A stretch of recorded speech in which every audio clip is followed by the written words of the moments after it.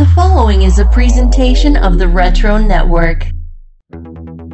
Two men with identities forged in the white-hot fires of the 90s comic book boom, now ready to re-examine the era where heroes became extreme, and one magazine gave rise to a market of speculation. If you've got the guts, prepare to enter the world of Wizards, the podcast guide to comics.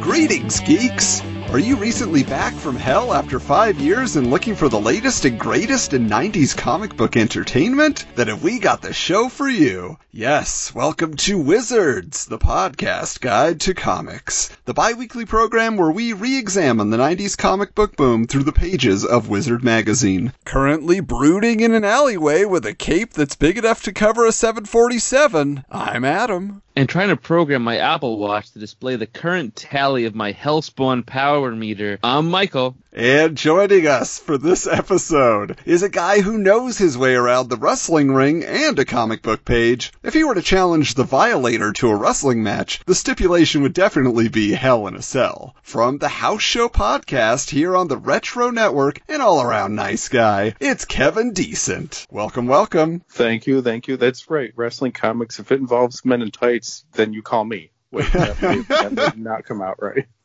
But are you one of the men in tights? Would Mel Brooks have hired you for that production? Apparently, as long as I can actually speak in an English accent, he would have. Touché. So here is the question, Kevin. Speaking of wrestling, speaking of comics, it seems like that is a fandom, two worlds that often collide. There is a lot of bleed over between the two. So the question becomes, why do you think that is? What is it about wrestling, professional wrestling at least, and comic books that appeal to the same demographic? I would say, and this became part of my own blogging outside of the Retro Network and trying to have topics that cross over, which they do. I'm going to say, and get your shoes on, guys, because we're going to take a walk. It is control and monsters. Follow me here. A child desperately wants control things. A child has no control over their lives. Parents, teachers, grandparents, older siblings, whoever. Someone is always telling that child what to do. And a guy named Forrest Ackerman made a lot of money exploiting this because kids will gravitate to monsters. My kid alone, last year, we did Jurassic Park and Rampage and Monster Squad. I got that one in there, thankfully. Kids go to dinosaurs first because they see something giant that no one can control, that can step over anything, do anything, and they gravitate towards it. Ooh, I want that. So you see superheroes, you see wrestling, most of which has monsters. There's a reason why Stain and Jack started with the Hulk and the Thing and a Spider-Man. What is this? There's a reason why you put out Andre the Giant and the Undertaker or Bray Wyatt / The Fiend. Now you put a monster out there. You put something that kids are drawn to, and it's safe, scary. But they also see themselves in it. And ooh, wouldn't it be amazing if I could throw everything around? If I was strong and big and powerful, that'd be awesome. Then you get into those worlds. And as you get older and mature and find more to it, ooh, this is athletic. Ooh, this is well written. This is well drawn. Oh my gosh, there's a story here. There's something deeper. And as you get older, you keep finding stuff to it. There's a reason why Rowdy Piper was the bad guy that you hated so much and you root for Hulk Hogan. And then as you get older, you're like, wow, he was cool. That's amazing. I still want to watch him, but for a different reason now. And I think some people go on and, they're more athletically gifted than I and many of us, or they decide to grow up, quote, and leave these things behind. But for a very big population of us, I'm not ever going to grow up. I want this stuff all my life. There's nothing wrong or immature about either if I don't want there to be. And if I want to just be a kid with it, then I got that too. Wow, see, there is the dissertation, folks. There's his thesis. Wrestling, comics, control, and monsters. I'm sure you passed and got your doctorate in wrestling studies. Ooh, would that be a Doctor of Thugonomics? There you go. You can't see me. Anyway, when there's plenty of wrestling to be discussed on your podcast, The House Show, for those who haven't had a chance to check it out yet, why don't you give them a brief explanation of what it is you guys are doing over there on that program? So very briefly, this is myself and two of my longtime best friends. This goes back to high school, and Treat's not quite yet, but the other two of us are in our 40s. So we've been friends 20 plus years. And we love wrestling. We'd always get together for the pay-per-views. We've gone to every small podunk town in New York to see like indie wrestling just because one person cool was going to be there. We've gone all over the place. All three of us currently aren't working right now either because of the state of the world right now. So we're looking, our texts that got longer, our phone calls got longer, and we're like, we just have to do something. We need a creative outlet for all this. And we came up with starting with the In Your House series, which was a 90s pay-per-view series. It started as a 2-hour instead of 3-hour and a cheaper pay-per-view to just get a monthly pay-per-view out there when it's not a WrestleMania or a Royal Rumble or one of the big ones. So we're going through an order, watching it on the WWE Network, and it's amazing. We're seeing stuff we didn't see before. We're appreciating talent we didn't appreciate before. We're seeing mistakes that think, geez, if we knew then what we know now, I don't think they would have done that. And like as we go along, safety-wise, you mean, like to avoid injury or stuff like that, or no, like there was one match. It was a tag match, and the worst wrestler in the match coincidentally becomes a champion a year later, the world champion. And he's by far the worst one in the match. But during the steroid investigation, a 6'10" guy is 6'10" naturally without steroids. So even if everyone else goes off steroids, he's still 6'10" and looks like, to go back, a monster.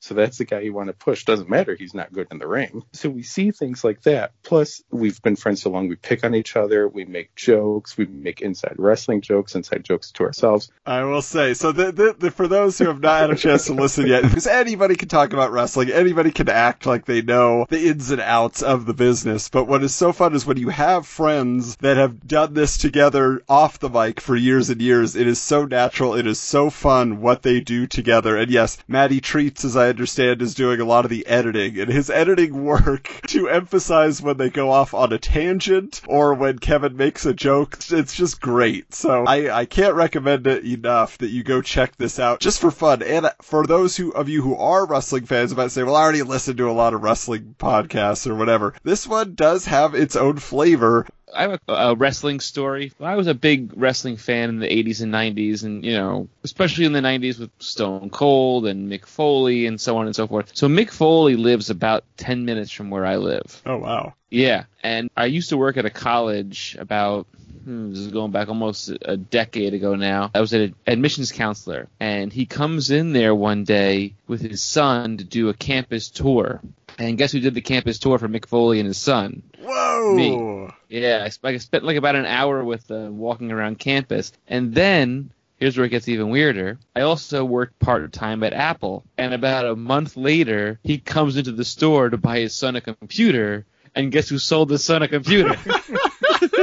Oh, you are in the Foley inner circle. You're their go-to guy. I am. And my local comic book shop, Fourth World Comics, just had him there right before everything happened in the world for this huge signing that he did for something that he's working on. I don't know if it was a book or whatnot. I couldn't make it because I had something going on that day. But he does signings all over the place around here all the time, and you see him around here and there. It's strange, but it's cool. Like I usually see him in shorts and just like a ratty old t-shirt. Like this guy's rich. Like he's rich. Like he didn't stay rich by living the Ric Flair lifestyle, I'll tell you that much. That's awesome, Michael. See, everybody's got a wrestling connection, but it seems like a majority of people have a comic book connection as well. And while it would probably take hours and hours, I know, Kevin, to get into your wrestling origin story, we want to hear about your comic book origin story.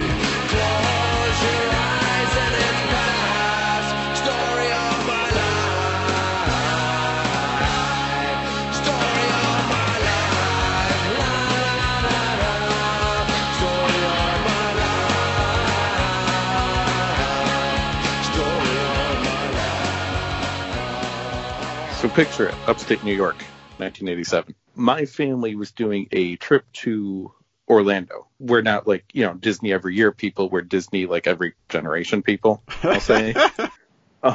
My family too, same way. Yeah.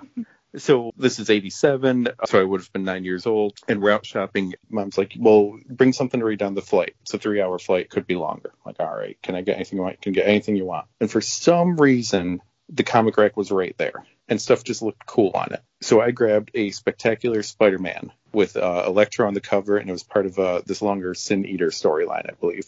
I was like, all right, cool, get it. Is that all you want? That's all I want. It was 75 cents, I think, when I started. So I take on the flight. First flight I've ever been on, too. You know, you taxi for the flight. I'd finished the comic before we even took off for a 3-hour flight. So I was like, well, what else am I doing? So I read it again. All right, well, let me look into other things. So now I'm reading Stan's soapbox and bulletin bullpens and the letters page and the indica of like, here's how many copies we sell every year that we need to, you know, file once a year and all that stuff. I'm reading all the ads, I'm looking through, and I'm like studying it and absorbing it. So next time I was at that same Walden book, I go, oh, there's 2 comics that I just saw ads for. Let me get those. Oh, those were cool. Is there any more? Oh, those were cool too. And I just kept getting more and more. And the problem was 3-4 trips in, my mom leaves a different way and we're driving by. I'm like, why is there a poster of these same comic books I'm reading in that store window? Oh, that's a comic store. That's a comic store I didn't know existed.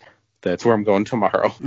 And I hung out there for years. I would skip lunch at school and take my money and go buy more comics. In the summer, I would just hang out for hours. Like on Wednesday, I'd just wait till the delivery showed up so I could see it first for all the new comics. Quick side story for you, and then I'll end. I have heard Gareb Shamus, founder of Wizard, on the phone. Oh, there was a guy. Yes, there was a guy working at the comic shop that was inspired by Wizard and wanted to start his own magazine. And he thought to make it different, he would cover comics and heavy metal. Much like our discussion on comics and wrestling, he thought comics and metal had a lot of crossover audience, which I would agree with. So he was calling up people, would you do an interview? Would you be willing to do that? Do you have any suggestions for me? Do you have any pros and cons? Like just all the advice and doing interviews and writing everything down and doing all this stuff. Really want to start a magazine. So Gareb Shamus has given him all sorts of information, what worked for him, what didn't, who they went to. You know, just helping him out. I heard Todd McFarlane on the phone. I heard Eric Larson. I heard Jim Lee. I heard Jim Shooter.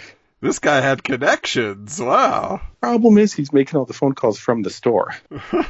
He was not the one that owned the store. Ooh. He was just the one working there. So a very expensive phone bill later, he disappears, and that magazine never happened. Oh, that is rough. But that's amazing that Gareb Shamus is just like, yeah, become my competition. I am not concerned. Yeah, go ahead. Do your metal and comics. I mean, at this point, I don't think they had a competition. So this is interesting to me because I was never the comics buyer of a store that hung around and got into deep conversations. It was never the scene for me. I was always an in and out kind of guy. Like, I want to be shopping, but I'm not there to socialize. I want to find something unique in the back issue bins, grab a couple books off the new release rack, and then I'm done. So what was the appeal to you to stick around? So for me, maybe it's because I love comics. Maybe it's because I was more smart than athletic. Maybe I was socially awkward. Who knows? But for some reason, I had a very small group of friends at school, and we all lived so far apart, pre-internet, pre-cell phones, pre-all, having our own cars or anything. We couldn't really hang out. So if I wanted to do something after school or in the summer other than just sit at home, the comic shop became Mecca. I wasn't talked down to. I wasn't insulted. I was treated as an equal. I was under a learning tree there. I had fun. And looking back, if my kid as a young teenager is like, I'm going to go hang out with a bunch of 40-year-old dudes all day, I might have an issue with that. That's not how my mom viewed it. It was just, I'm going here, I'm enjoying reading these things. I would draw my own comics at home. I would sort them. I would look stuff up. It would take me into other tangents of research. And, hey, Mom, where's our encyclopedias? Because I'm not understanding what this is referencing. And I need to know what it is so I can enjoy the rest of the story. Stuff like that. So she never saw comics as a bad thing for me. So she allowed this. And the more she allowed it, of course, the more I'm going to do it. I think I did it until I went to college.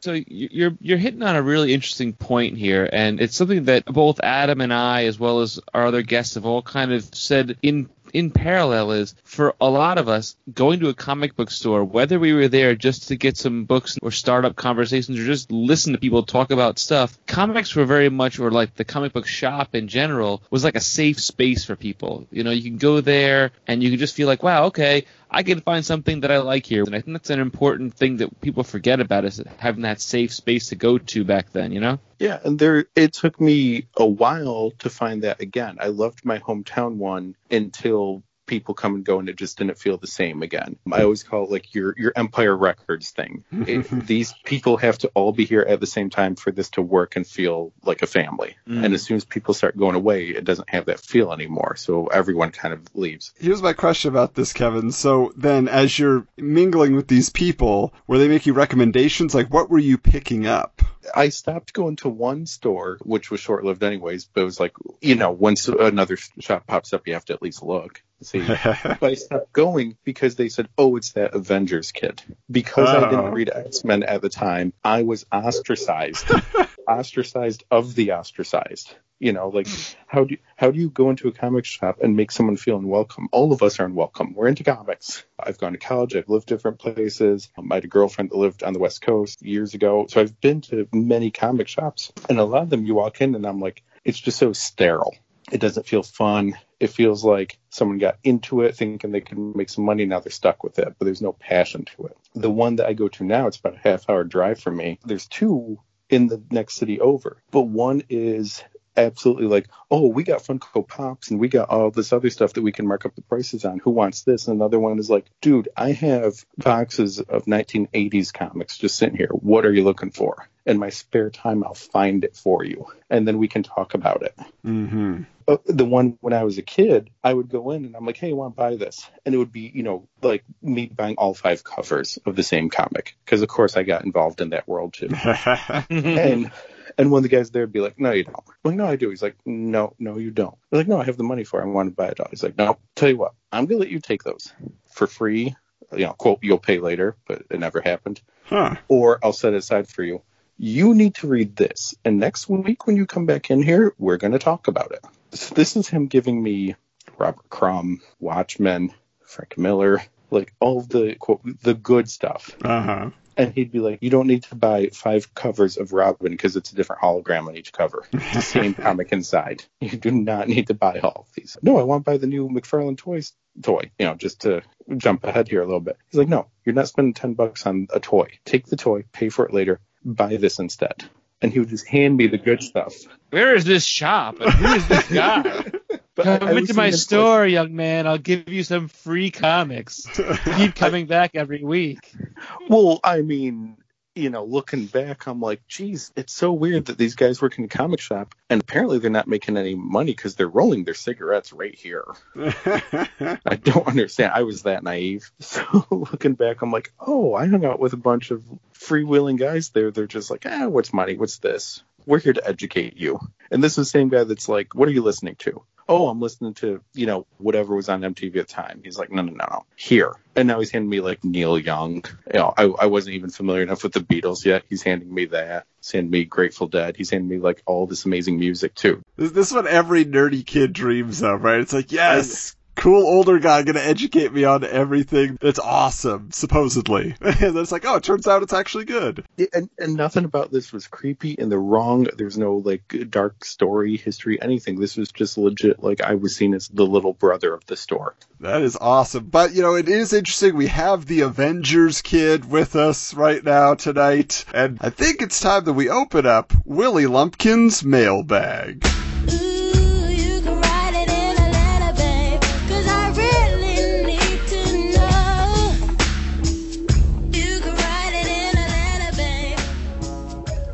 So, this time around, in the letters page, magic words, another log is being added to the fire of the ongoing Iron Man versus X-Men debate. Now, originally it started out as Avengers versus X-Men, and then suddenly Iron Man can destroy all the mutants. It's white hot at the beginning here. This isn't something that built slowly. So, why don't you take it away, Michael? Dear Wizard, I'm writing to congratulate you on Wizard number 8. The cover was the best. Now, just Jim Lee and my life will be complete. Onto serious stuff. To that guy who insulted the X-Men by writing about that award-winning, hot-selling, super hot pick, never an issue left on the shelf, Iron Man, kiss my mutant-loving butt. anyone who insults a mag like the X-Men is not a real comic collector. Wow, this is all right. It started off so lovely. It's like, oh, I just need Jim Lee. Now that mutant hating guy, it's like, oh.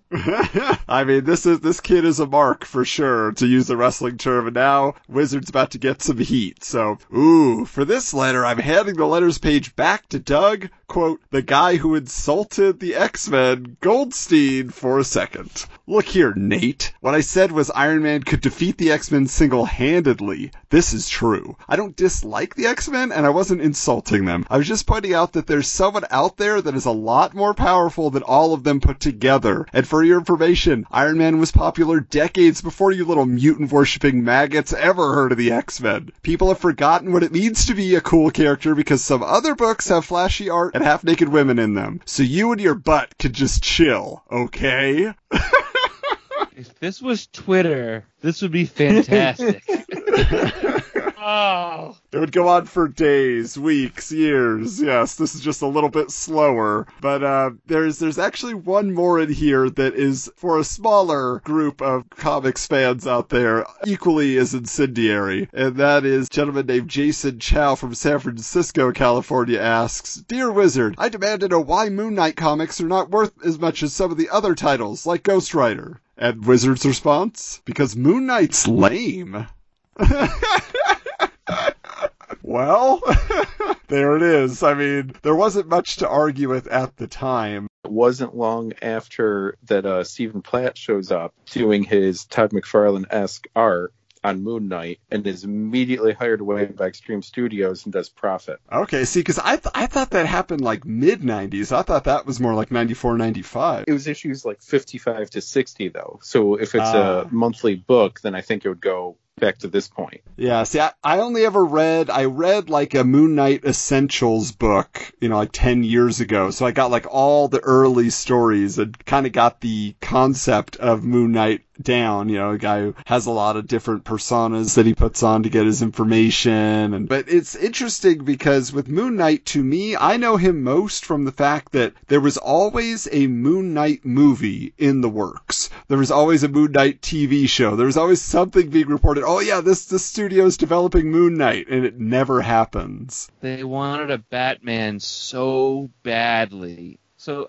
I picked up Moon Knight probably 5 or 6 years ago. They did a re-release of like a new story arc for him. I picked up the first 5 or 6 issues. After issue like 3, I just bailed out. I just bought them anyway, and I didn't read any further. I just can't get into that character because they don't know what they want to make it be. And it's frustrating because it's a cool concept, but it's just they don't know how to execute that character at all. And to have it on any team-up makes no sense. That character should just be a solo character like the Punisher. Well, he's his own team. He's got all those alter egos, Right. Like he doesn't need other people in his book with him, really. He just changes clothes and talk to himself. Well, now that we've got that out of the way, I think it's time we jump into the Wave Riders Wayback Machine. Let's go back.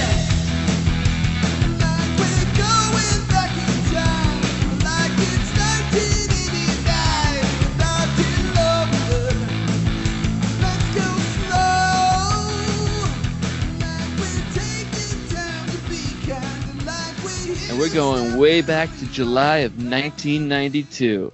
And there are some rock-solid movies for this particular month. First, we're going to start with a movie that I don't care who you are. Everybody went to see this movie in the theater. Everybody cried at the end, even though there's no crying in baseball. A League of Their Own on July 1st. Gotta love it. Randomly, I got free tickets to a baseball card convention, which obviously I had no interest in, but I was just like, well, it's free. So the only 2 things I did there was one booth where you could go up and there was a green screen where you would be interviewed by like Bob Costas or some guy. I don't know who it was, but it was just like, what'd you think about the game? And then you were supposed to come up with some like 30-second commentary, and then you got a DVD of yourself, And instead I was in line for like a half hour waiting. So I wrote a rap where I referenced Tommy Lasorda and Slim Fast, and I'm like, just all this random stuff, like anything I knew about baseball, I just like threw it in there, and I have it, so maybe I can put that up on social media. Please do. But the other thing I went to do was they had all of the women's baseball leagues from the 40s. Unfortunately, the players weren't there the day I was there, but they had their uniforms. They had all these like historic photos and programs and stuff. So I got to kind of take in that world and see some of the artifacts of that time, which was neat. It's kind of a funny thing about this movie. So Kevin and I both live in New York. A couple of years after this movie, my family took a trip up to Cooperstown to go to the Baseball Hall of Fame, and we went like to the tour and everything. And I remember in the movie they showed them like the tour of them going into the women's baseball league section, and it's like beautiful pavilion, yada yada yada. In the actual Cooperstown, it's like a footnote. It's very, very small. It's a very little. I was so bummed. It was like, but it was just so cool looking in the movie, but it was all fake, and it was not the real Cooperstown location. That was kind of a bummer. But so the next movie is another really, really solid hit. Like it's a cult classic movie, and it is starring Jean-Claude Van Damme in Universal Soldier. Jean-Claude Van Damme, this is a Dolph Lundgren movie. It's Van Damme. It's Van Damme. This is interesting. I feel like this franchise has legs for some reason. I mean, I think they've made at least 4 sequels to Universal Soldier. And Van Damme came back eventually, right? Yeah, he did do one that came out a few years ago, yes. I think he did 1 and 2 and then the most recent one. So the next movie, I have a funny story about it. I never saw this in the theater. But I was sleeping over at my uncle's house one night. It was like my parents were away, and he's like, "Oh, you want to go rent a movie?" And we saw this movie that had like cartoony art on the cover, and it looked cool. And he's like, "Oh, we could watch this movie." It's a movie called Cool World on July 10th. And it is not a children's movie. No matter what, if you think it looks like Roger Rabbit, it's not a children's movie. Do not bring your children to watch this movie either. Yeah. True, that's also very true, yes. Yeah, this one just takes it to the next level. I mean, if you're a Kim Basinger fan, you're going to love it, because you're seeing plenty of Kim in more ways than one. But yeah, this is a movie I decided to give it another watch the other night. You know, it was late. My baby son was not sleeping, so I got the Tubi app up on my phone, and I'm watching Cool World, and I'm just like, wow, yeah, this is still wacky. But what I didn't remember was that there's a whole scene that takes place in a comic book store, because Cool World is a comic book in this universe that one of the main characters draws. And so it was really interesting to actually go and look on the walls and see what comics were on display. I thought it was a pretty neat time capsule from that perspective. Kevin, you a Cool World fan? I'm a Cool World fan, and it's one of those ones that incites argument so much. Because with this being a comic show, and a lot of us are also into animation, the amount of times they have to explain to someone, no, these ones are for kids and these ones are for adults. But so many people, I'd honestly say majority of society, if it's a comic or a cartoon, they think it's for kids. Mm-hmm. And this happens over and over again. And there's an example every year when both are just a medium. It would be like if someone, the only TV show they ever watched was Friends, and they assumed, oh, then all TV shows are like that. That's one style of that this medium can tell. You know, Spawn is not Spider-Man. It's not Cerberus. It's not Love and Rockets. It's not Bone. It's not, they're all comics. A Cool World is not Roger Rabbit, is not Pinocchio, and it's also not Fritz the Cat. Yeah, for sure. And I will say the one fun fact I feel like is that, so in this movie, Kim Basinger, she starts out as a doodle or a cartoon and then wants to become real, which she does. But her character seems very, very close to Honey Hornet in Wayne's World 2. Like, she's playing the same character, she's dressing the same, so she's the woman who seduces Garth. If anybody's ever noticed that connection or that parallel. I'm interested now to, watch them, and we'll see. Now, the last movie that came out in July that's of note is Honey, I Blew Up the Baby. Yeah, I watched this the other day, too. I just saw it on Disney Plus, and I was just like, man, I love those first 2 movies. They're so good. No, Nep! Like, that's the thing I always remembered the most. You know what's so interesting about that movie, though? His car is solar powered, and he's got solar panels in the car, and that's how he drives around. And I'm like, that was 92? We still haven't figured out how to do a solar powered car yet? Like, I can't understand that. Get Wade Zielinski on the phone. Serious. He's going to sell us that patent. Maybe that's what Rick Moranis has been doing at home all these years. I don't need your Ghostbusters money. I'm not coming back for that reunion film. Rumor has it they're either doing a reboot or a sequel direct to Disney Plus with Rick Moranis coming back. Finally. It's interesting. He won't come back for Ghostbusters, but he's like, when it's my franchise, when I'm the star. I'll be back. Now, we're going to jump into some music. So the first album, I could tell you right now, I never listened to. This is not my genre of music. On July 14th, Megadeth dropped down Countdown to Extinction featuring Sweating Bullets. Were you guys Megadeth fans? Hello, me. It's me again. God, it's such a good album. It's so good. Sweating Bullets is fantastic, and you really start to understand what Dave Mustaine could be. Foreclosure of a Dream is insane when you realize what he's talking about. The biggest enemy Megadeth has had against greater success and for more people to know them is their name. Because lyrics-wise, music-wise, passion for it, great albums, but they're called Megadeth. Like at least Metallica is Metallica. You can put that up anywhere. But Megadeth's fantastic. I think a lot of children of the 80s becoming teenagers of 90s were like, I need something a little more. And I don't understand how the world works and things don't feel right and I need answers. And you throw an album like this down, you're like, oh, the world's just screwed up even for rich people. Cool, great. But I can rock out while you educate me, Dave Mustaine. I actually was watching The Decline of Western Civilization Part 2, The Metal Years, last night, and Megadeth closes out that documentary that's just talking about all, the heavy metal of that era. And yeah, it was really interesting to see Dave Mustaine just like explaining, he's just like, yeah, we don't like labels, it limits our ability to, because like if we're a satanic metal band, then all we can sing about is evil, and so on and so forth. He's like, but with this, now we can sing about politics, or we can sing about whatever. So it's just like you're saying, Kevin, like Megadeth in his mind is all encompassing. They're asking like, well, why do you sing so much about death? He's just like, it's about inevitability. It's very deep music if you look past it. And my older cousin Russell,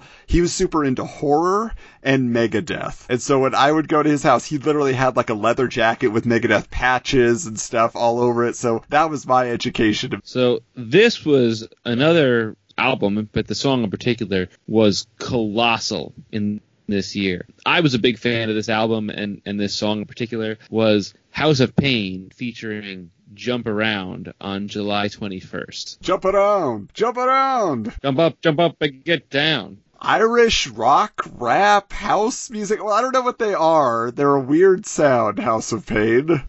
I love this song. I don't know why. It was like every, middle school basketball game, this was the song that was pumping all the time. You were always hearing it all the time. I love this song. This was the year of jumping. Crisscross would jump, and now House of Pain wants you to jump around. So much jumping. No wonder we all needed our Reebok pumps. With a lot of jumping. That is true. So the next album that came out was an album that I didn't appreciate till probably I was in college, was the self-titled album by Moby. And at 10 years old, I wasn't listening to Moby. But when I was in college and just like hanging out and doing homework or watching movies and stuff like that, Moby was like a regular like loop on my MP3 player at the time. I never connected with Moby. I mean, obviously I heard his hits on the radio, but he was just an anomaly to me because I'm like, isn't he a DJ? Is he a producer? Is he a songwriter? Like, I don't understand who Moby is, but yeah, he's all the above. I appreciated him with Gwen Stefani, but that might be for other reasons. There's actually one song that I really, really like of his. Well, it's from the Miami Vice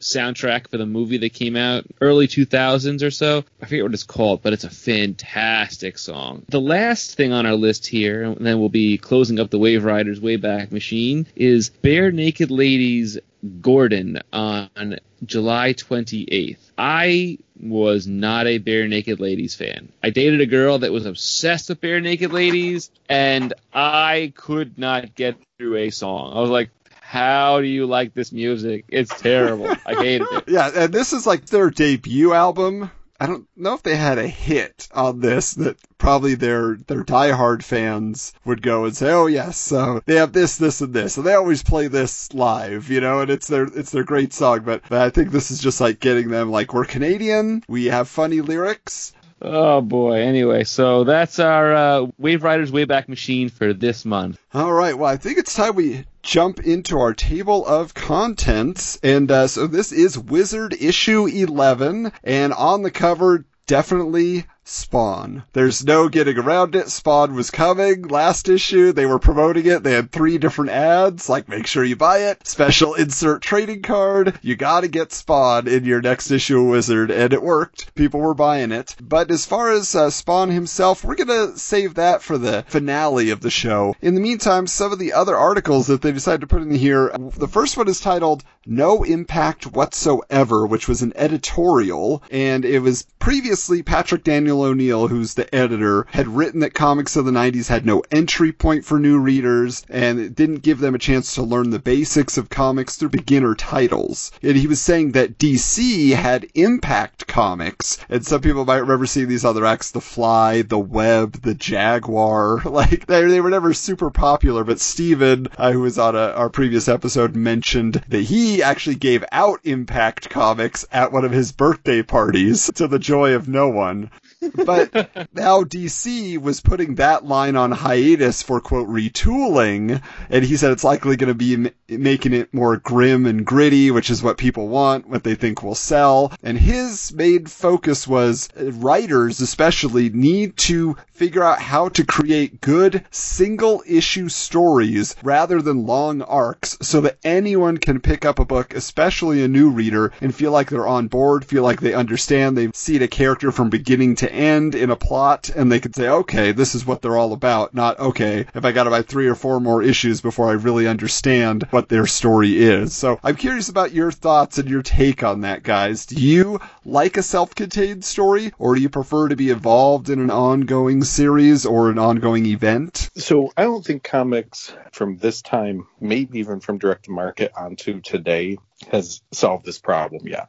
You need new readers. You need readers to come and be excited for it. When I started, I was, Spider-Man, because Spider-Man's just in the pop culture zeitgeist. Spider-Man passes the grandma test. Your grandma knows who Spider-Man is. And she doesn't know who Spawn is, but she knows who Spider-Man is. And then I was discovering stuff on my own. What helped was those Marvel handbooks. Oh, here's all these heroes and all these stories and everything. Let me buy a bunch of these and get caught up and figure out what's going on. There wasn't internet. Also, not the whole company line wasn't all intertwined. If I just wanted a Spider-Man book, that's all I had to get. I only had to get an Avengers book. I didn't have to get 50 books for this giant story. I don't understand why you wouldn't have Marvel or DC or anyone like this Impact line Fultz, which it's weird anyways because it's DC, but these are Archie Comics superheroes that they're publishing. So it's weird anyways. But why wouldn't you do something like this, $1 an issue, self-contained, with here's a Batman one, a Superman one, a Wonder Woman one, and a Justice League one. Here's 4 books. They don't tie into anything else. They don't tie into each other. If you buy issue 1 and issue 10 on the same day, you're not missing a story in between. They're all self-contained. Those characters are going to sell better than this Impact line. An idea that I've said for years, and I wish one of the companies would do. You have decades of content. Put it together, square bound, black and white, on every grocery store and department store magazine rack like Shonen Jump was.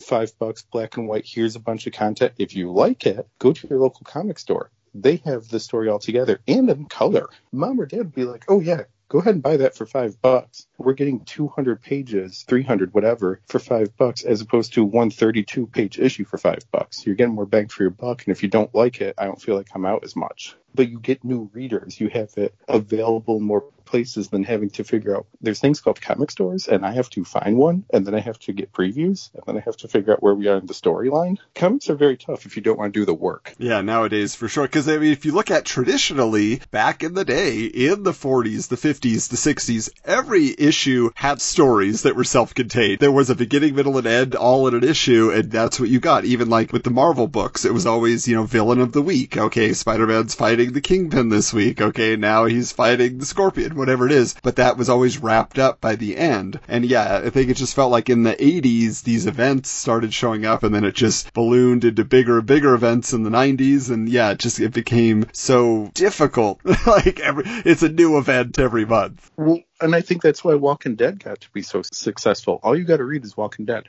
That's it. Comes out once a month. And as the show got going, it got more popular. The whole graphic novel lines at Walmart and Target and all over the place. $15 for one of these. Yeah, I'm in. And this is all I got to read. And there's a big number 1 and a big number 2 and a big number 3 on the side so I can keep track of it.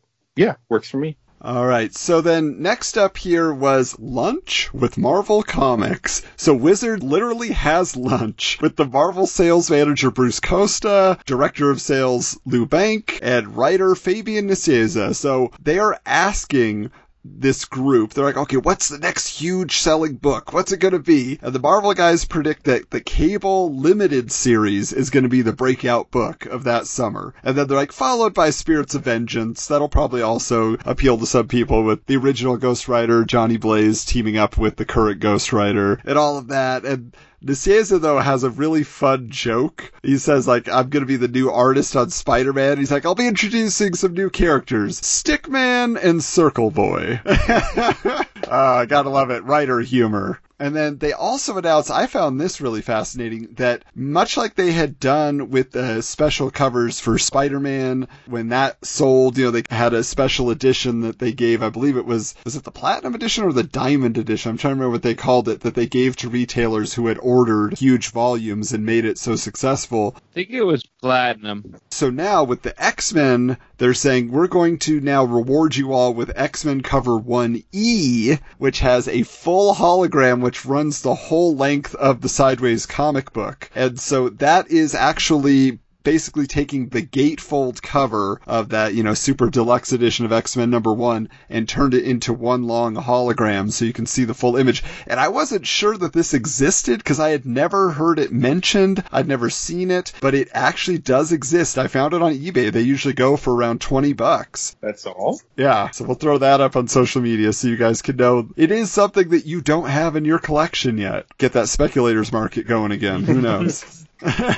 All right, next up is Palmer's Picks. This is a section I feel like we jump over most often because they're always talking about kind of the indie comic scene, and that really wasn't what we were into when we were 10, 11 years old. Palmer's Picks right here is talking about the history of horror comics, which is something Wizard had been writing about since the beginning. Like, there was always some type of horror comics content, ad, whatever it was, but this one is really kind of that standard history, right? Talking about, okay, Max Gaines created EC Comics, and it was controversial because it was so violent. And then Dr. Frederick Wertham writes Seduction of the Innocent, and he's convincing families and parents and church groups and whoever else to burn comic books en masse, bonfires. And then all of that kind of gave way, and eventually they get more into Mad Magazine. Now it's a subversive humor magazine instead. But as far as like horror comics go, did you guys ever pick up a horror title? Can you think of one where you're like, oh yeah, that was a pretty good book? No, never.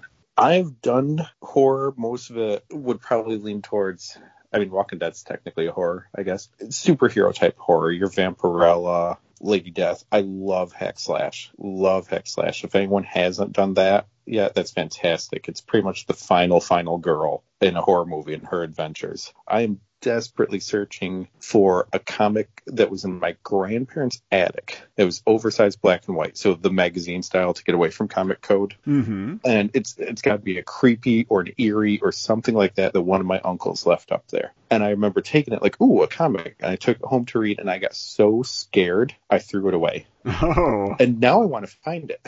Yeah. And I just remember there's like some cannibal story where like someone had car trouble and they were looking for help, and they went to a place and then they realized they were eating people, and then he tries to escape and he's served next on the menu. Like, that's very, very basic, what's still in my head, probably 30 plus years ago. And to just search that on Google doesn't work. Yes.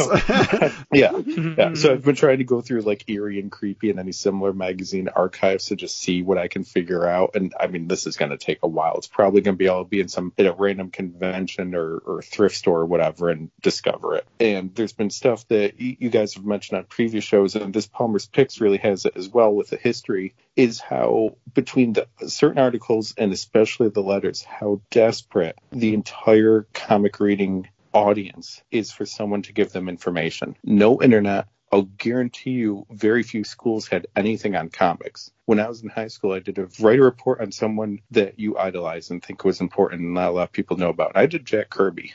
I had to borrow things from people at the comic store because no library had it around. I couldn't get it. Interlibrary loan wasn't a thing yet. Like, there's people writing questions. The previous issue 10, had someone go, "What's Crisis?" Crisis was just 86. Yeah. This is 92. And it's someone brand new that's like, hey, this thing called Crisis happened and no one will tell me what it is. And I'm interested. Like, we take that stuff for granted, or even if you don't know, you can look it up. There's been times where I'm like, what the heck was this story? And I'll do a Google search or Wikipedia or whatever. But I think one of the reasons that Wizard became so important is because they were the answer, or they would try. And if they didn't know, they'd ask. I don't know if Toy Fair or Wizard did it years later, but the mystery over Wonder Bread He-Man, that went on for years. This was our hub to just find out anything on comics, because who are we going to ask? I could ask my mom or dad something about the New York Yankees. I could ask them, hey, explain Watergate to me. But if I go, hey, how come Spider-Man and Superman can't meet? They don't know. Yeah, it's true. And Wizard made it understandable because there were publications like the Comics Journal and all sorts of stuff that were a little bit more academic, I guess you would say, about comics. And Wizard definitely made it like, look, here's the fine details, but in a way that's kind of like bullet pointed. Like, here it is. This happened, then this happened, then this happened. You get it? All right, now let's move on because this is what it influenced that's happening now. So yeah, you're right. It was a very, very important resource in that way. And so horror comics are a genre that maybe, again, there was the mainstream books that had horror elements, like Ghost Rider, and soon to be a few more that were about to be released at this time we're going to get to shortly. But yeah, I think it's kind of an overlooked genre in a lot of ways, when in the 70s it was pretty big. I mean, 70s had a lot of horror titles. That's your Comics Code lessening the restrictions. When you look at original Comics Code and they couldn't say zombies, so they write zombies, which is ridiculous. You can't have it's Werewolf by Night and Living Mummy for a reason, because that got around the Comics Code for it. Go in black and white, which I mentioned Creepy and Eerie, but also Mad Magazine, Savage Sword of Conan. There were ways for them to go around it, usually for the horror ones. You have a group of mom and dads and grandparents that were influenced by Frederick Wertham and Seduction of the Innocent, and comics are bad. But maybe thanks to Adam West or, Spider-Man cartoon, they're like, well, there's a place for it. You bring home a horror book, you're done. You're done, and all of your comics are done. So moving on, some of the notable issues released this month. Eric Larson finally releases The Savage Dragon #1. We got X-Men #11, which was the last Jim Lee X-Men story before he had finally moved on to Image at this point, but that was the last one in the pipeline that they put out on the stands. And for Michael, the Batman Returns movie adaptation. Woohoo! Which I definitely had back in the day, along with the Collector's Magazine by Topps, which we'll be returning to that shortly as well. Finally, here in the Wizard Comic Watch section, they highlight 2 books. The first was the initial appearance of Jack Monroe as Nomad in Captain America #282, but this is when he was wearing the cape and mask. So for those who don't know, at a certain point, Captain America kind of became disenfranchised with the United States government. He gives up being Captain America. He becomes Nomad. So he gets a new costume and he's out fighting crime, but eventually comes back to being Cap, and he gives this persona to Jack Monroe, who was actually a Bucky, but he was Bucky to a replacement Captain America in the 50s that fought communists, and it's very convoluted, but it's kind of entertaining in and of itself. But at this time, they also mention that Nomad is back because he had gotten a new look, this long-haired, trench coat-wearing, stubble-faced look in Captain America Annual #8. And so now that he has his new series and it's a big deal, they're saying this is definitely a book that's going to go up in value. But also in the mix, they are highlighting Secret Wars number 8, which is the first appearance of Spider-Man's black costume. Now, we talked a lot about Venom back in issue number 9, but let's find out a little bit more about the value of this book. Let's jump into The Punisher's Price Guide.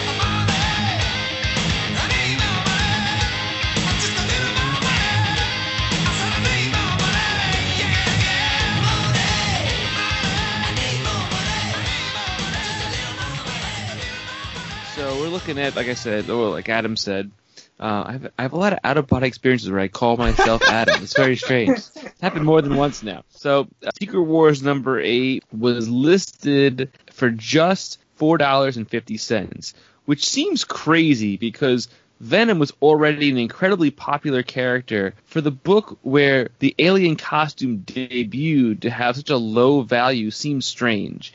Now, in 2020, the book sells for $60 to $75 ungraded on average, and graded copies can go for the range of $150 to $300. That's pretty cool. This is a book in my long box. This is, one of those issues, one of the few I splurged on back in the day, so I'm glad to know it's worth something, although in probably 95 when I bought it, I definitely paid more than $4.50 for it. So after this point, it does go up in value. Just a few months later, it's already at like $14, and I think it just keeps climbing. So that always leads to the question, right? Did Wizard plant the seed for that to have value then? They highlight it. Now everybody says, oh yeah, good point. That was really the first appearance of Venom. Venom's huge. Let's throw it up on the wall now for 5 times that much. But I just think it's interesting to imagine, because I would say for a lot of comics collectors, they know that's an iconic book, but it sounds like Marvel Superheroes Secret Wars was kind of forgotten. It was just like, well, that was a publicity stunt. It happened back in the day. The books are not worth anything. And then now, there's something that made them valuable. I don't even know if it's the book or if it's just the cover. It's a great image, yeah. The cover is a beautiful image. I wonder if that may be where the value lies. 'Cause the story, again, like you said, it's all forgettable. Well, look at the difference between the Spider-Man black costume and the Nomad. Both as comics to speculate on here. In a way, it's kind of like when either comic series or even in wrestling, when something happens that's so ridiculous, the audience goes, we're going to just pretend that never happened. Marvel, DC, WWE, whoever's like, but we made it. Yeah, no, we're going to just ignore it and pretend you never did that and leave it alone. But good things will always find their way. So I think in a way, your Wizard audience is like, yeah, let's go Nomad. No, we actually don't care. So we're going to just leave this alone, and you can find it in dollar bins. Ooh, but the Spider-Man thing we do care about, and 25 years later we still care about. So it has value. So it's more like they're shining a flashlight on it, but it's up to us to decide if we're going to pick it up. They're bringing something to our attention, and they're like, all right, let's see what you guys say about it. Are you going to buy it? You're not going to buy it. You're going to pay the price? You're not going to pay the price. But now let's flip through Gambit's deck of cards.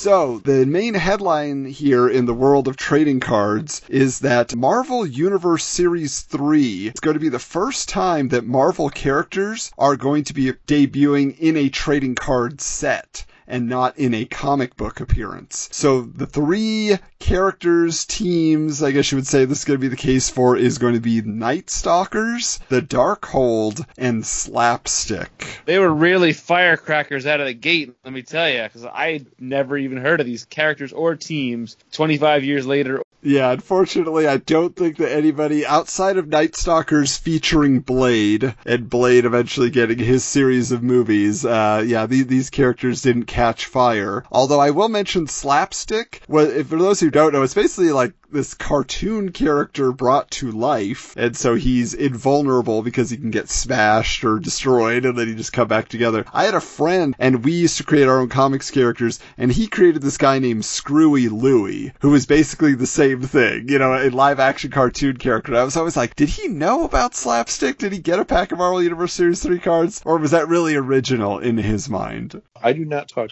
ill about Slapstick. Slapstick was in the Avengers Academy and also a former New Warrior. So therefore, he will always have my respect. I think it's a cool concept, honestly. Like, I mean, it is a character design that feels like it doesn't fit in the Marvel universe, but at the same time, it's a unique concept that goes along with the Cool World idea or the Who Framed Roger Rabbit idea that we were talking about before. Cartoons in the real world. Avengers Academy got kind of dark with him because he's like, look at me. Who's going to take me seriously? So he would go too far on things to try to get respect or taken seriously, or because this look made him a little screwed up in the head anyways. So they did a real interesting, I want to say mature, and I don't mean like, PG or R or anything, but just like a serious take on what should have been a comical character in a good way. It was very interesting. Now, the other news here is that Skybox International has made Magic Johnson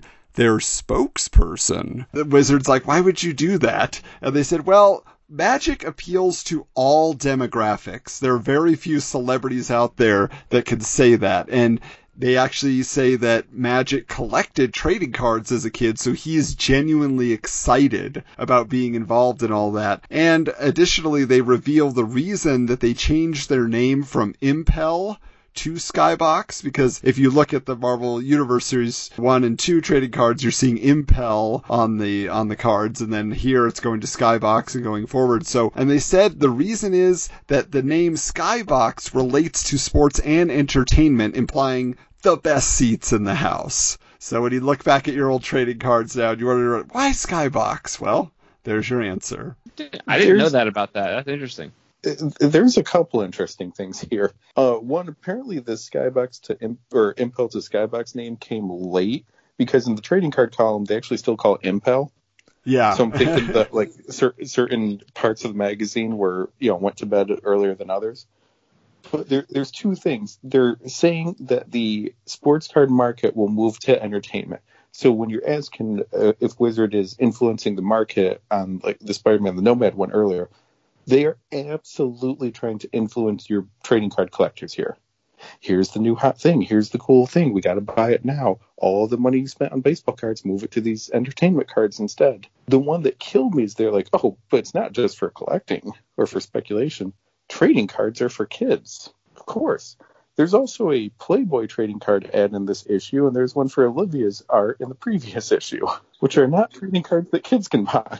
Yeah, it was like every single type of property they could get their hands on. They're like, yep, let's produce them. Let's put them out there. Everybody wants trading cards right now. Even to the point of on the latest Retro Network podcast, I know that they were talking about random 90s things, and Mickey brought up watching QVC and getting this like limited edition Jeff Gordon trading card that was like gold plated or whatever. His mom's like, can't you see? There's only 10,000 printed or something. He's like, yeah, Mom, that's not how it works. But it was just like, it was everywhere. Every property could be turned into a card that was now collectible. Well, Michael, we brought up Batman Returns earlier, and there's something interesting brewing over there in Gotham City. So why don't you take us into Heroes in Motion.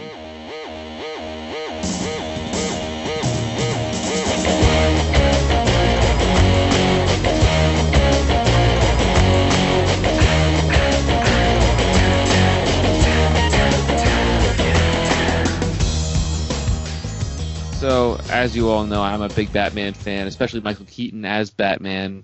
And 92, we've got Batman Returns coming out. Yes, another article about summer of 1992's hottest film. What more could Andy Mangels possibly have to say about Batman Returns at this point? It turns out a whole lot more. Like a bombshell. Did you know that Tim Burton wrote and submitted a script for Batman the movie in 1985, long before he got his gig to direct the 1989 film? Dated October 21st, 1985, Burton wrote a 43-page treatment with collaborator Julie Hickson, who worked on the film Frankenweenie with him and went on to write Homeward Bound 2, Lost in San Francisco. How about it? How about that one? I'm a big Homeward Bound Incredible Journey, but I never knew there was a Homeward Bound 2, Lost in San Francisco. I'll have to look that one up. In this story, the Waynes get gunned down by a teenage Joker in an ice cream truck after attending a costume party where Thomas Wayne was wearing a Batman costume. Bat as in like a man-bat type of look, I guess. The main story of Bruce becoming Batman is set many years later as Rupert Thorne, who is the mob boss that organized the hit on his parents, is running for mayor, and the Joker escapes from prison. The Joker's antics Batman has to deal with involve the Clown Prince of Crime making subways run backwards, forcing his way into a cameo on the Love Boat. Whoa, hey now. And launching a Gotham City Christmas tree into space. It feels kind of like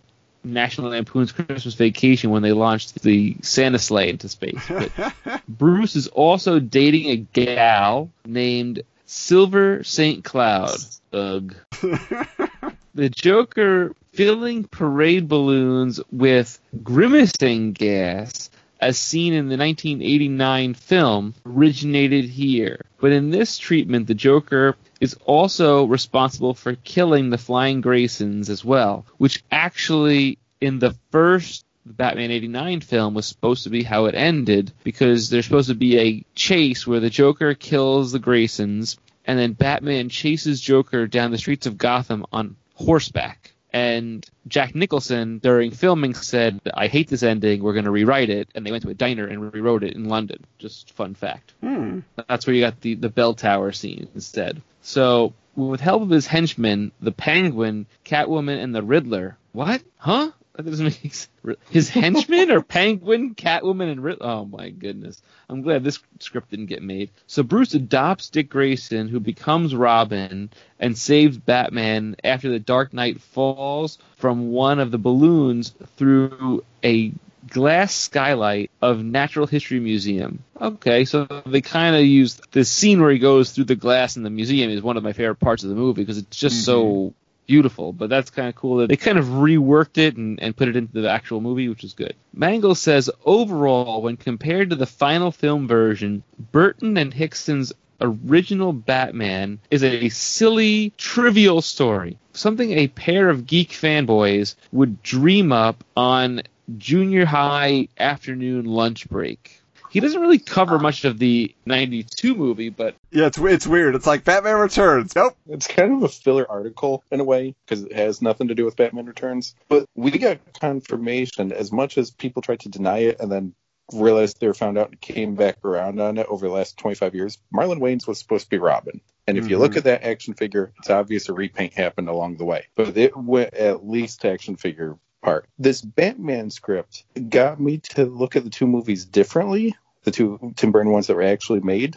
Tim Burton never wanted to make a Batman movie, did he? He wanted to make a Joker movie. Yeah. And Batman and Nicholson Keaton, I'm like, oh yeah, he wanted to make a Joker movie. And he said, oh, I'll make a Batman movie, but his fingers are crossed behind his back because he's like, no, I'm going to make a Joker movie. I'll call it Batman so you get your wish, but I'm making a Joker movie. Any listener, rewind this segment, or if you have access to the magazine, read this article because you need to hear or see this 2 or 3 times to realize how absurd the script is. It's funny you say that Burton wanted to make a Joker film. I've watched Batman 89 1,000 times, probably more. And the funny thing that I have always noticed was during the opening title sequence, Jack Nicholson gets top billing over Michael Keaton. I think I figured, he's a bigger name, yada, yada, yada. But he got top billing. And I always was like, is he the lead in the movie? Who's your lead then? But obviously it's Batman, but it's interesting that he got the first name that you see is Jack Nicholson. It's just weird that they tease this article as a Batman Returns article, and there's literally nothing to do with it. Like Kevin mentioned, they had a few paragraphs at the beginning. Because I've seen one dated October 21st, but I don't know if it's the same year online. I'll have to look it up and see if I can find that. All right, so obviously that movie was all over the place in the media, getting a lot of attention in the summer of 1992, but we know 2 other guys who don't mind a little bit of hype. Yep, it's time for Rob and Todd's Hype Machine.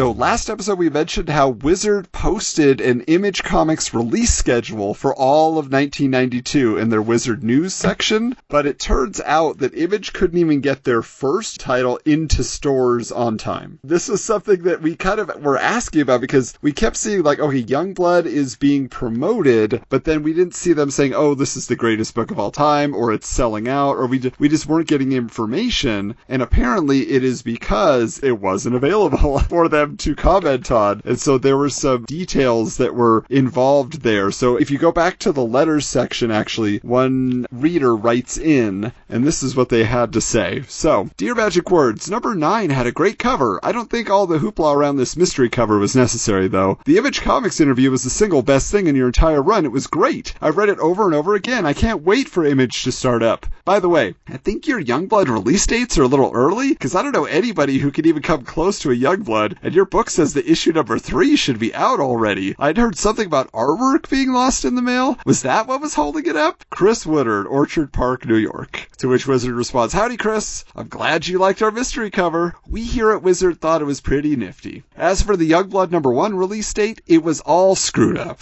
The first issue of that series was about 2 months late, and we kept running the later issues according to their original release dates, so they were also screwed up. And as for the artwork lost in the mail theory, we've heard it too. It seems that Liefeld had completed the book a little behind schedule to start with, and then some pages were lost in transit, forcing him to completely redraw them. The end result was a 2-month delay. Wow. That did not bode well. And here it's just being reported, we had a whole interview with Liefeld last issue. No mention of that. There's just like, oh, it's in the letters section. So only the most astute and devoted readers were going to find out that information, why they couldn't get their hands on Youngblood. I remember when Youngblood came out, $250 cover price, because I got yelled at for spending so much on a comic. But the rumor was that the holdup was because legal issue, that Marvel was trying to bar Liefeld and bar Image from releasing any comics, so it got held up a couple months, and this was flat out urban legend at the time. There's nothing but that some had slipped out, like comp copies or one shipment or whatever, and those copies were going for like $200 because no one knew if the rest of the shipment would ever be released. So this handful that trickled out were getting huge prices at the time. I can't find anything. I tried so hard. There's nothing. This could have just been comic shop telephone game for all I knew. Right, and what's interesting though is that in the Wizard News section of this issue, even with the delay of Youngblood number 1, or maybe because of it, because there was so much anticipation, Youngblood number 1 sold out so quickly it immediately went to a second print. But on the flip side, with Todd McFarlane releasing Spawn, he is adamant that no Spawn book will ever be released as a second printing. Gotta buy it when it comes out. It's instant collectible. But that's ironic, since Spider-Man number 1 pretty much kicked off that whole trend of multiple prints gaining value to begin with. Obviously, Todd wasn't the one making those publishing decisions, but he was the one most heavily associated with that. Well, what would you call a second print? I would call second print, it's got a little indica on it. It says second print, maybe different cover. There's something to differentiate it from the original run. Todd McFarlane, and these were sold in Walmarts and everywhere, had a VHS How to Draw series. It was called Imagination with Todd McFarlane or something like that. And every one of them came packaged with an issue of Spawn, which is slightly different than the original release, therefore technically a second printing. Same with the action figures later on. Exactly. So I guess he's just saying to the direct market, perhaps, is his caveat there. And then also, the Market Watch reports that when this miniseries is done, the Youngblood books will be collected and sold at Walmart. Plus, Liefeld is going to be adding an issue 0. So yeah, I guess maybe he's trying to make up for it. He's like, well, here's a little extra. Sorry it was so late. But also now in this issue, since he's providing the cover art, obviously you'll recall that Todd McFarlane provided the original Wizard number 1 cover with Spider-Man. Now he's back with his own creation. This article is called Spawning a New Image, Interview with Todd McFarlane. And Todd reveals that he actually doesn't read any comics at all, so that he's not influenced by anybody else, even accidentally. They're like, who do you read? He's like, no, I don't. I don't read anything. They're like, oh. And then for those who are maybe not fully aware, Todd McFarlane's earliest work was for Marvel Comics' Epic line. He did some backup stories in Coyote, which nobody probably remembers or read. But then he moved over to DC and he started doing Batman books. He did Batman Year 2. He was the second artist on that. And so he mentions that he went from DC to Marvel in the late 80s because Roy Thomas at DC, quote, would have kept me working until doomsday. Basically saying he really liked me. I never had a problem with him. He always had something he wanted me to do, but he went to Marvel to prove if it was his talent or just an editor that liked him personally that would keep him working, which I thought was an interesting way to go about your career. It's like, well, I'm going to take a chance. I want to see how awesome I really am. McFarlane also claims that Rob was ready to publish Youngblood without telling Todd, like he didn't give him release dates. So even though they had discussed, forming Image, we're putting everything in place, he said if he had known Rob's plans, he would have had Spawn ready to go at the same time Youngblood was supposed to come out. But the main difference is that Spawn is the only ongoing Image title at launch, whereas all the rest, as we've discussed in previous episodes, were going to be mini-series to kind of test the waters. Do people like this character? Okay, we'll make it an ongoing. Todd was 100% on board with Spawn to begin with and believes that his title brings the company prestige. One thing I'm curious about, Kevin, I don't know if you noticed because I know you have the issue in your hands and last issue as well, but there are these ads for the Spawn comic and the artwork on those ads feels subpar, like sketchbook images. So you notice that. Okay. It's all the same image, too. Yeah. For most of them. But I think it shows how fast Image was happening, especially with a publication schedule for Wizard or even for Image or for Marvel. Like the Image founders still had comics coming out from Marvel. Mm-hmm. They still weren't, through with all that. Plus they got their own ones on schedule now. There's 2 spaces where the Image logo appears in this magazine, and neither in any of the articles. In fact, the articles still say Image from Malibu Press or just Malibu Press. There's an ad on the inside front cover and there's an ad on the back of the poster. Both of those have the Image eye because it's moving that fast. Yeah, it's just like, okay, we got this page done, ready to go. Okay, that one has it. This one doesn't. Yep. So I think for Todd McFarlane for Spawn, he's like, shoot, I have to get an image to them. Let me just get this together in an hour or so, send it off to them. It's fine. I'll do something cooler later for the cover or for the actual issues of Spawn, of course. But you bring up Liefeld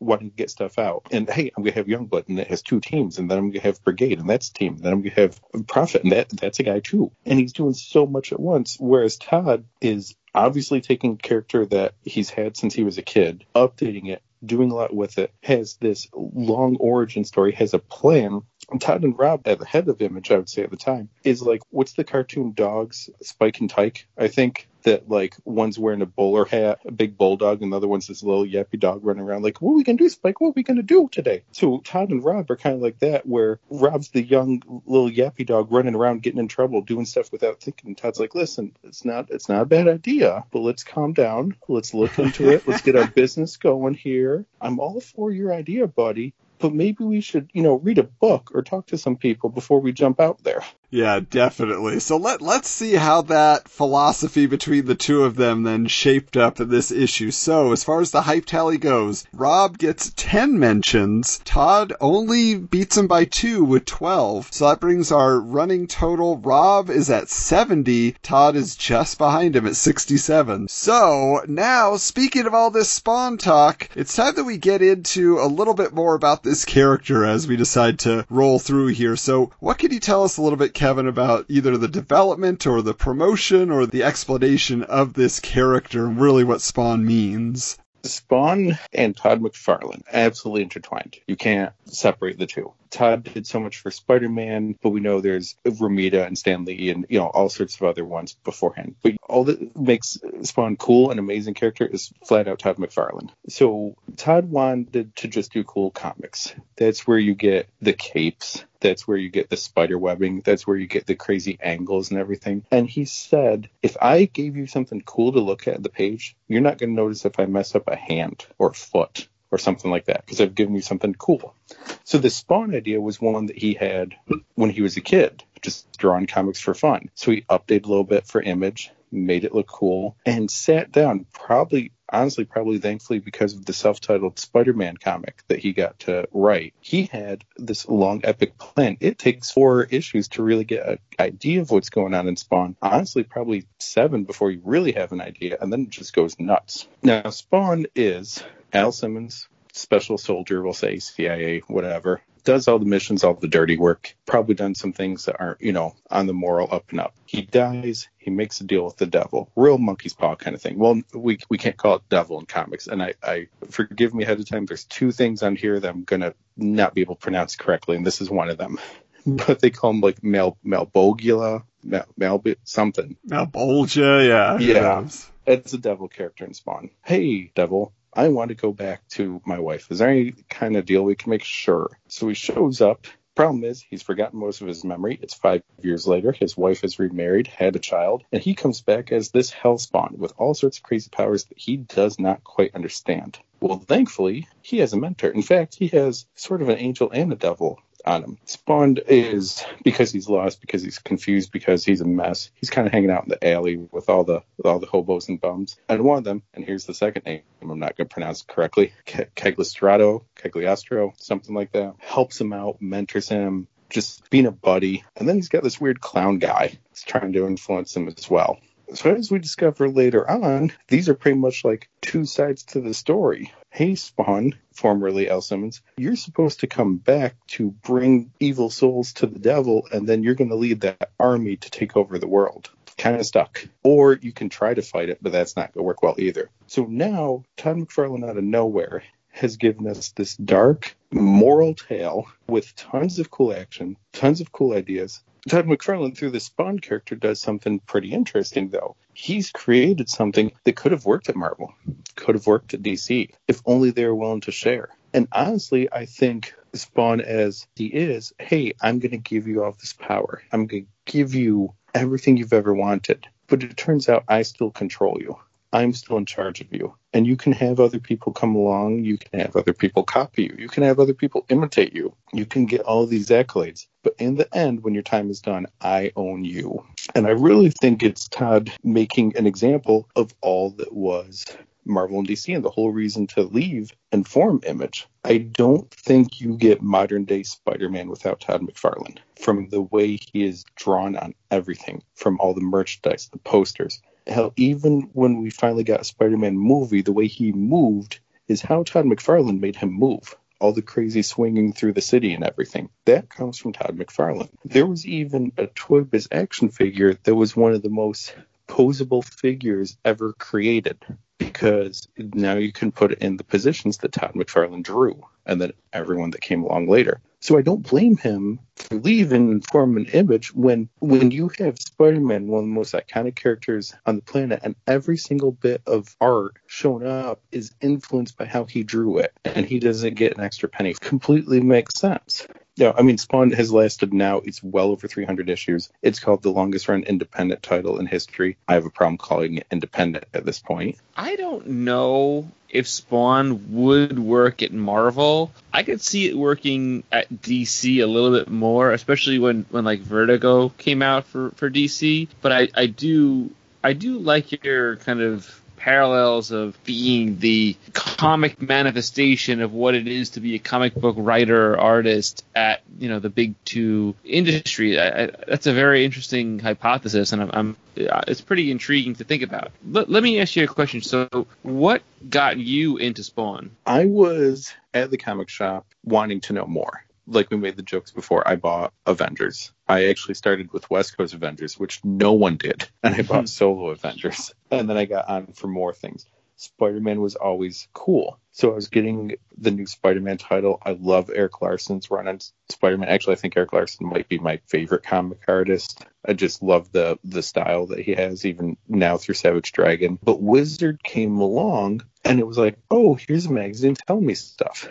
Here's all the stuff I want to know. Here's interesting articles. Like, I've always been into the research and treating it seriously. And like we said before, yeah, there's comics journals and there's all the Tomorrow's publications like Back Issue and Alter Ego and all, which are wonderful and great, but not for a kid, not for a teenager.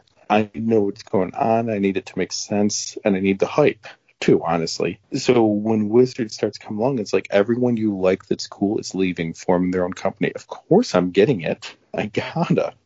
But I think when I start Spawn, I'm like, I don't know what this is, but I'm curious. I've never seen anything like Spawn before. I've seen Youngblood. I've seen teams. I've seen bloated teams where there's so many people on the team, I don't care about any of them. I don't know who they are. I don't know their deal. And I'm losing interest quickly. Honestly, same with Wildcats and Cyberforce and Wetworks when that finally came out. But I think there's a reason between Todd McFarlane taking this character that you can search for it. There's sketches that he's revealed from when Todd was like 16 years old, that Spawn was the guy that he would do doodles of. Eric Larson broke into comics with a Savage Dragon type character for, Megaton comic, I believe. Whereas there's definitely no Wildcats. There's no old Cyberforce drawings. There's no old Wetworks drawings. But Spawn and even Savage Dragon come along, and there's passion in it because Todd McFarlane, Eric Larson, they cared about these characters. They go back to their childhood. It's a safe place for them. But like we were saying before, Marvel's trying to do the horror comics, which I didn't get into. Right. And I was kind of scared of horror time, but Spawn is like a horror superhero book, and that was something new at this time. I didn't have the 70s Marvel horror stories, so this was my introduction to superhero horror. What's going on? He's killing mass murders. Well, that's kind of good. He's very violent for it. There's this devil aspect. There's the satanic aspect. Clown/Violator is one of the craziest concepts and designs in comics history, I think. It's just insane. You go later, and Todd brings on great writers. So we have Frank Miller, Alan Moore, Neil Gaiman, and the Dave Sim one. And say what you will about Dave Sim today, and you're right, but Dave Sim taking Cerberus in Spawn 10, I believe, and doing this, I don't want to use this word, but I can't think of a better word right now, the slavery of the comics characters and the creators. We don't have anything, we're indebted to this, and we're prisoners of this thing that we helped create, too. Spawn becomes something bigger, and still going on to today. Gotcha. Whereas other than Savage Dragon, all these other ones fell apart. There's a reason Witchblade worked and where Cyberforce didn't, because there was some passion behind the character by Silvestri. So that brings me to our next segment, which we kind of started to touch on a little bit, but it's our Robin's Reading Rainbow. Rocky Robin, yeah, Rocky Robin. Blow Rocky Robin, 'cause we really gonna rock tonight, yeah!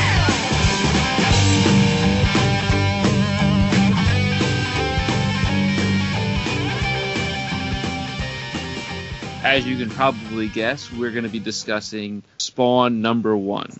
For me, I was not a Spawn reader. I've honestly never read a Spawn issue in my entire life. My introduction to Spawn was the movie starring Michael Jai White and John Leguizamo, and I loved the movie. I thought it was a brilliant movie, and I really, really enjoyed it. It was way ahead of its time, and probably why it didn't spawn a sequel, so to speak. It was one of those movies where, when it came out, I think fans or people were starving for a superhero movie at the time, and this happened to come out, and comic book fans in particular, people loved it. I just think they didn't get enough of the mass appeal. Yeah, see, I'm the same way, Michael, is I never read Spawn comics, and the only way that I ever saw it was in the comic shop on the shelf. I always thought the covers were cool, but the horror didn't appeal to me, and also I was a little turned off by the hype around it, so I just ignored it and enjoyed the reports I got in Wizard Magazine, enjoyed seeing the action figures on the shelf. But then I remember the movie coming out, which was also big for me, and so I get a kick out of that film. In fact, I have the director's cut, I have the novelization, and there's a pretty good soundtrack on that film as well. But yeah, it's Spawn has never been a big character for me in terms of my personal library, which is all the more reason why we wanted to have Kevin on this episode, who is someone that read the books at the time, who has that perspective. So, Kevin, I actually haven't had a chance to read Spawn #1. So can you give our listeners a little bit of an overview of what the first issue kind of covers? And so for issue 1, you have the introductory panels, which is a voiceover of Spawn. I want to die. Next panel again. So you know you're in for something different here. Spawn has returned. No one knows what's going on. There's news reports of a soldier named Al Simmons who had died. And it was a very sad thing. The whole world watched because he saved the president from an assassination attempt. So he was a pop culture figure in this world. 5 years later, there's different stories. There's different things going on. Spawn doesn't even know who he is. He's finding out over the course of events. He's having a little bit more memory. He remembers dying. He remembers someone betraying him. He remembers someone who placed the order for his friend to betray him. But it's all slowly coming back. We see the power meter, which is fantastic. It's 4 9s. I don't know. None of us really knew what it meant for years. But the idea is for every bit of power Spawn uses, his power meter will go down. And when it's over, he goes back to hell. So sure, he could probably move the entire planet if he wanted to, but that's going to use up all the energy. Spawn would use guns later on. Well, yeah, the guns don't use any power for him. We're introduced to the clown, who shows up a little bit, and we think there's something screwy going on with him. We're also introduced to the detective Sam and Twitch, who are covering this area of New York City, and are very curious why mafia people are dying, and there's this weird savior of the alleys and the hobos, and trying to put the whole story together. And I'll just mention, Kevin, here that Sam and Twitch are probably the characters I enjoy most in the Spawn universe. They eventually got their own spin-off comic book, and that is actually the most Spawn comics that I have read. There was a trade paperback that I picked up at a used bookstore, and I just really dug it. I thought it was cool. It was written by Brian Michael Bendis, so that was actually some of my first exposure to his work as well. So I'm kind of the Sam and Twitch fan as opposed to the Al Simmons fan. One of the best things that McFarlane does in this issue is show incredible strength and incredible weakness from the same character within moments. There's a woman who is about to be attacked in an alley. Spawn shows up, scares away all the bad guys. Take her off. The woman is frightened by Spawn. I mean, look at him. He shows up in back alley. You think you've just went from one bad thing to a worse thing. Out of nowhere, his memories come flooding back. He remembers a wife. He remembers his life beforehand. And when he comes to, he's in this woman's arms, broken and destroyed. And she, this woman who's just attacked, is comforting her savior here. This isn't seen in comics of 1992 by any means. You know you're in for something wild, something crazy, something that you can't easily put into a category. It's about relationships. It's about religion. It's horror. It's superheroes. It is everything. And that's why it lasted so long, too. Can you talk a little bit about the art within the book? Todd's insane. Now, I mean, so here's the thing that I've always noticed. A lot of times that, when you have writer-artists, something has to give one way or the other. And from anything I've ever read about Todd McFarlane or looked through or just imagery that I've seen, I've always felt that, obviously his art is paramount. But how in this particular book where he's, this is the maiden voyage of this brand new character, how is the art in comparison or in connection with the dialogue and the actual story? How well do they coalesce? This is transition phase. He is overly wordy. It's almost as in, because he's an artist first, a writer second at this point, that he overwrites to compensate for it. There's a lot of pages that probably could have flowed better and made just as much sense, if not even been more powerful, with half the amount of words. Yeah, for me, that is definitely the case whenever he has the talking heads, like the newscasters for all the different shows. I mean, in that case, also, he's totally ripping off Frank Miller in The Dark Knight Returns, which just used that over and over and over again. And those are, I guess, supposed to be giving us backstory, but to me, it just feels extraneous. It just feels like I'm filling an extra page with way too many words and not that interesting a visual. He does amazing panel tricks, and he did it a lot in Spider-Man. Unfortunately, he takes the same tricks over here, so Spawn is bordered by spider webs, which makes no sense for Spawn. It makes tons of sense for Spider-Man, and he did a lot in that comic, and it looked cool. It makes no sense here.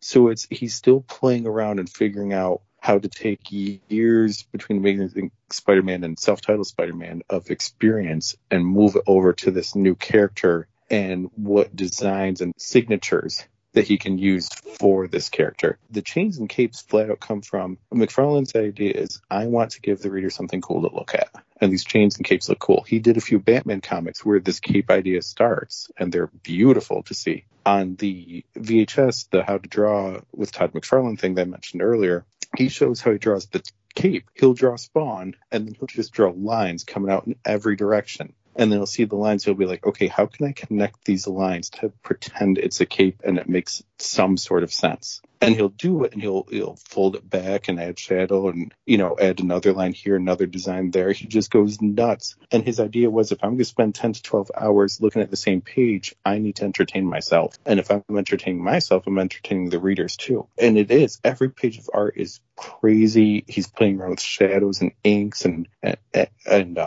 wants to camera angles, which is weird to say for comic, but I don't know a better way to put it. I mean, he does draw like it's cinematic in a sense through the eye of a lens, so to speak. Like if this was going to be made into a television show or a movie, or eventually they become a cartoon show, or cartoon movies and whatnot, he does draw in that kind of lens or perspective. And, you did mention like the Batman, the most iconic Batman cover of McFarlane for me is the Batman 223, that beautiful cover where his cape is kind of all over the place, and McFarlane pays homage to himself almost in a Spawn cover doing the same thing, which was pretty cool. And I always really liked that. The webbing thing that you mentioned was almost like a nod to Spider-Man. It's like almost like his farewell to Spider-Man, saying, "Hey, look, we're gonna have these webs here, but we're never gonna see. They're gonna go away, and it's gonna be something new entirely." And I think that's probably what he was trying to say, but just never came out and said it.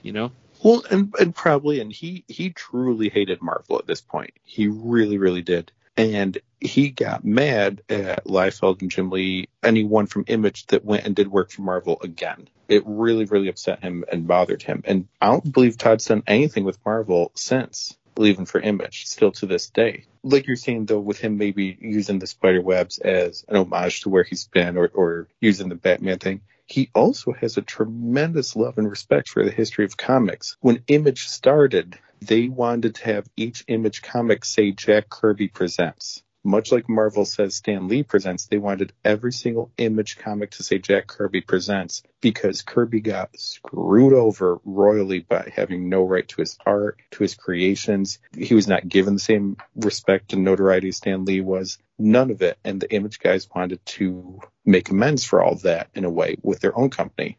So they actually got permission from Jack Kirby to do so. It just never, for whatever reason, it never ended up happening. Wow, that is fascinating. I had never heard that little bit of trivia before. Like, I knew they had a connection to Kirby, and I know they even had a book planned that Jack Kirby was going to publish through Extreme Studios, but that's so interesting that they were going to just make all of their books just as a way of paying Jack back for all his inspiration and get what he deserved. That's great. When you think about it, it's like every kid who ever reads comics dream. It's like, first I'm going to become a comic book artist at the biggest companies in the world. Then I'm going to say, you know what? I'm going to go off and do my own thing and make a book on my own company that, okay, it's 2020 and they just released the 300th issue of it, and tons of famous writers and artists have came out and did covers, did segments, did versions for this 300th book, because it had so much impact on so many other,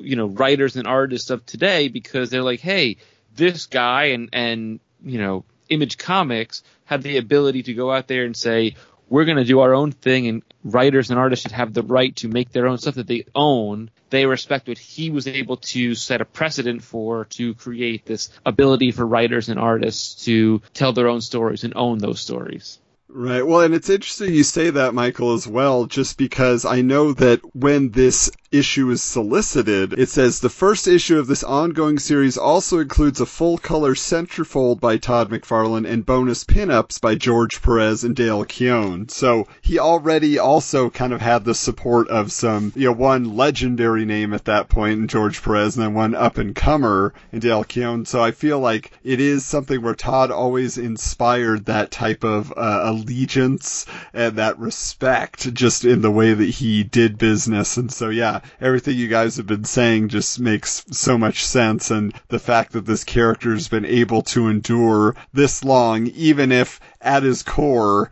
And not to say that Spawn is derivative in any way, but if you look at the parts and pieces, you basically take Spider-Man's black costume, Batman's cape, and Ghost Rider's story, and you pretty much just put those in a blender and you get Spawn. Yeah. So even in this issue, right, like in the McFarlane interview, they literally put his black costume Spider-Man drawing next to a drawing of Spawn, like on opposite pages. And so it's kind of funny how they drew that parallel at the time as well. Spawn is one of those characters that means so much more to comics outside of just his stories, but yeah, what he means to the business and kind of the flag that was planted for independent creators. Now, did you say that McFarlane had a centerfold of himself in the comic?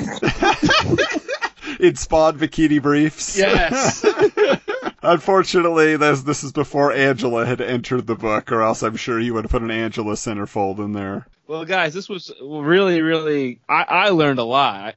I never thought I would meet somebody that knew as much or more than Adam about a particular subject, but I was blown away this evening. I was like, let me tell you, holy cow, I was not prepared for the amount of knowledge that was poured into my brain at 1 o'clock in the morning here in New York. But hey, it's very, very cool. Kevin, thank you so much for joining us tonight. It was wonderful and really, really educational, and I think a lot of people really will connect with a lot of things you said. Anytime. I love doing these. I think Retro Network anniversary is coming up relatively soon here, we'll say. Next month, I believe, in June. But the amount of people that it introduced me to and, expand my knowledge has been a blessing, really. Oh, absolutely, yeah. It's a great network to be a part of. And speaking of which, that does it for this episode of Wizards. And obviously we do thank Kevin for joining us, so be sure to listen to the house show here on the Retro Network. Even if you are not deep into wrestling, you will get a lot of entertainment value out of that show, I promise you. Hey, and they'll teach you a thing or two. But we'd hope also that you've been enjoying our Wizards half episodes as a follow-up to these main shows, getting a little solo time and a couple laughs with Michael on the Mike.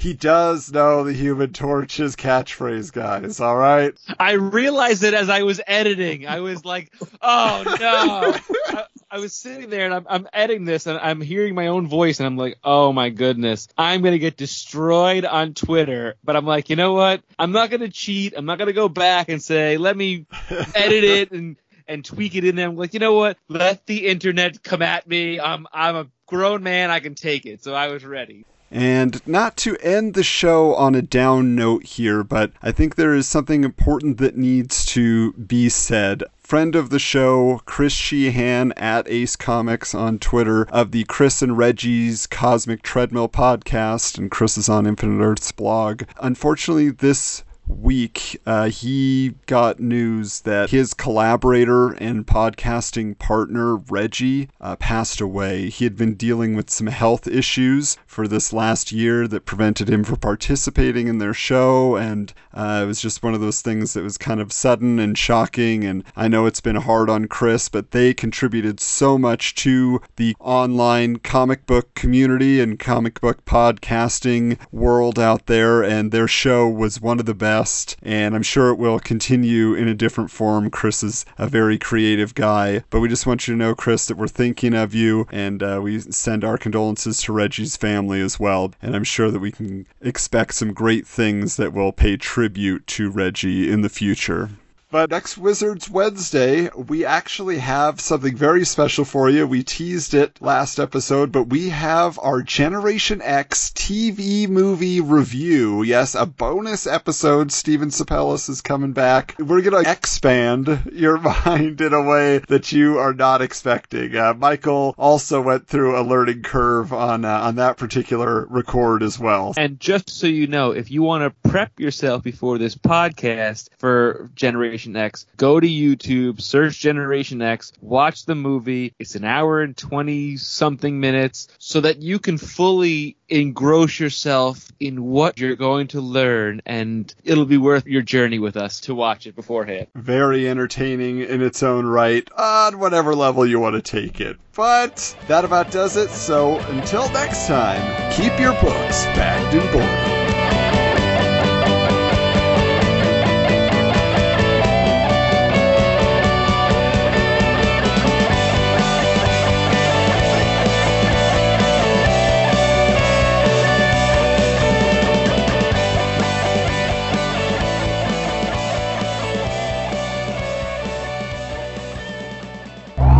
This has been a presentation of the Retro Network.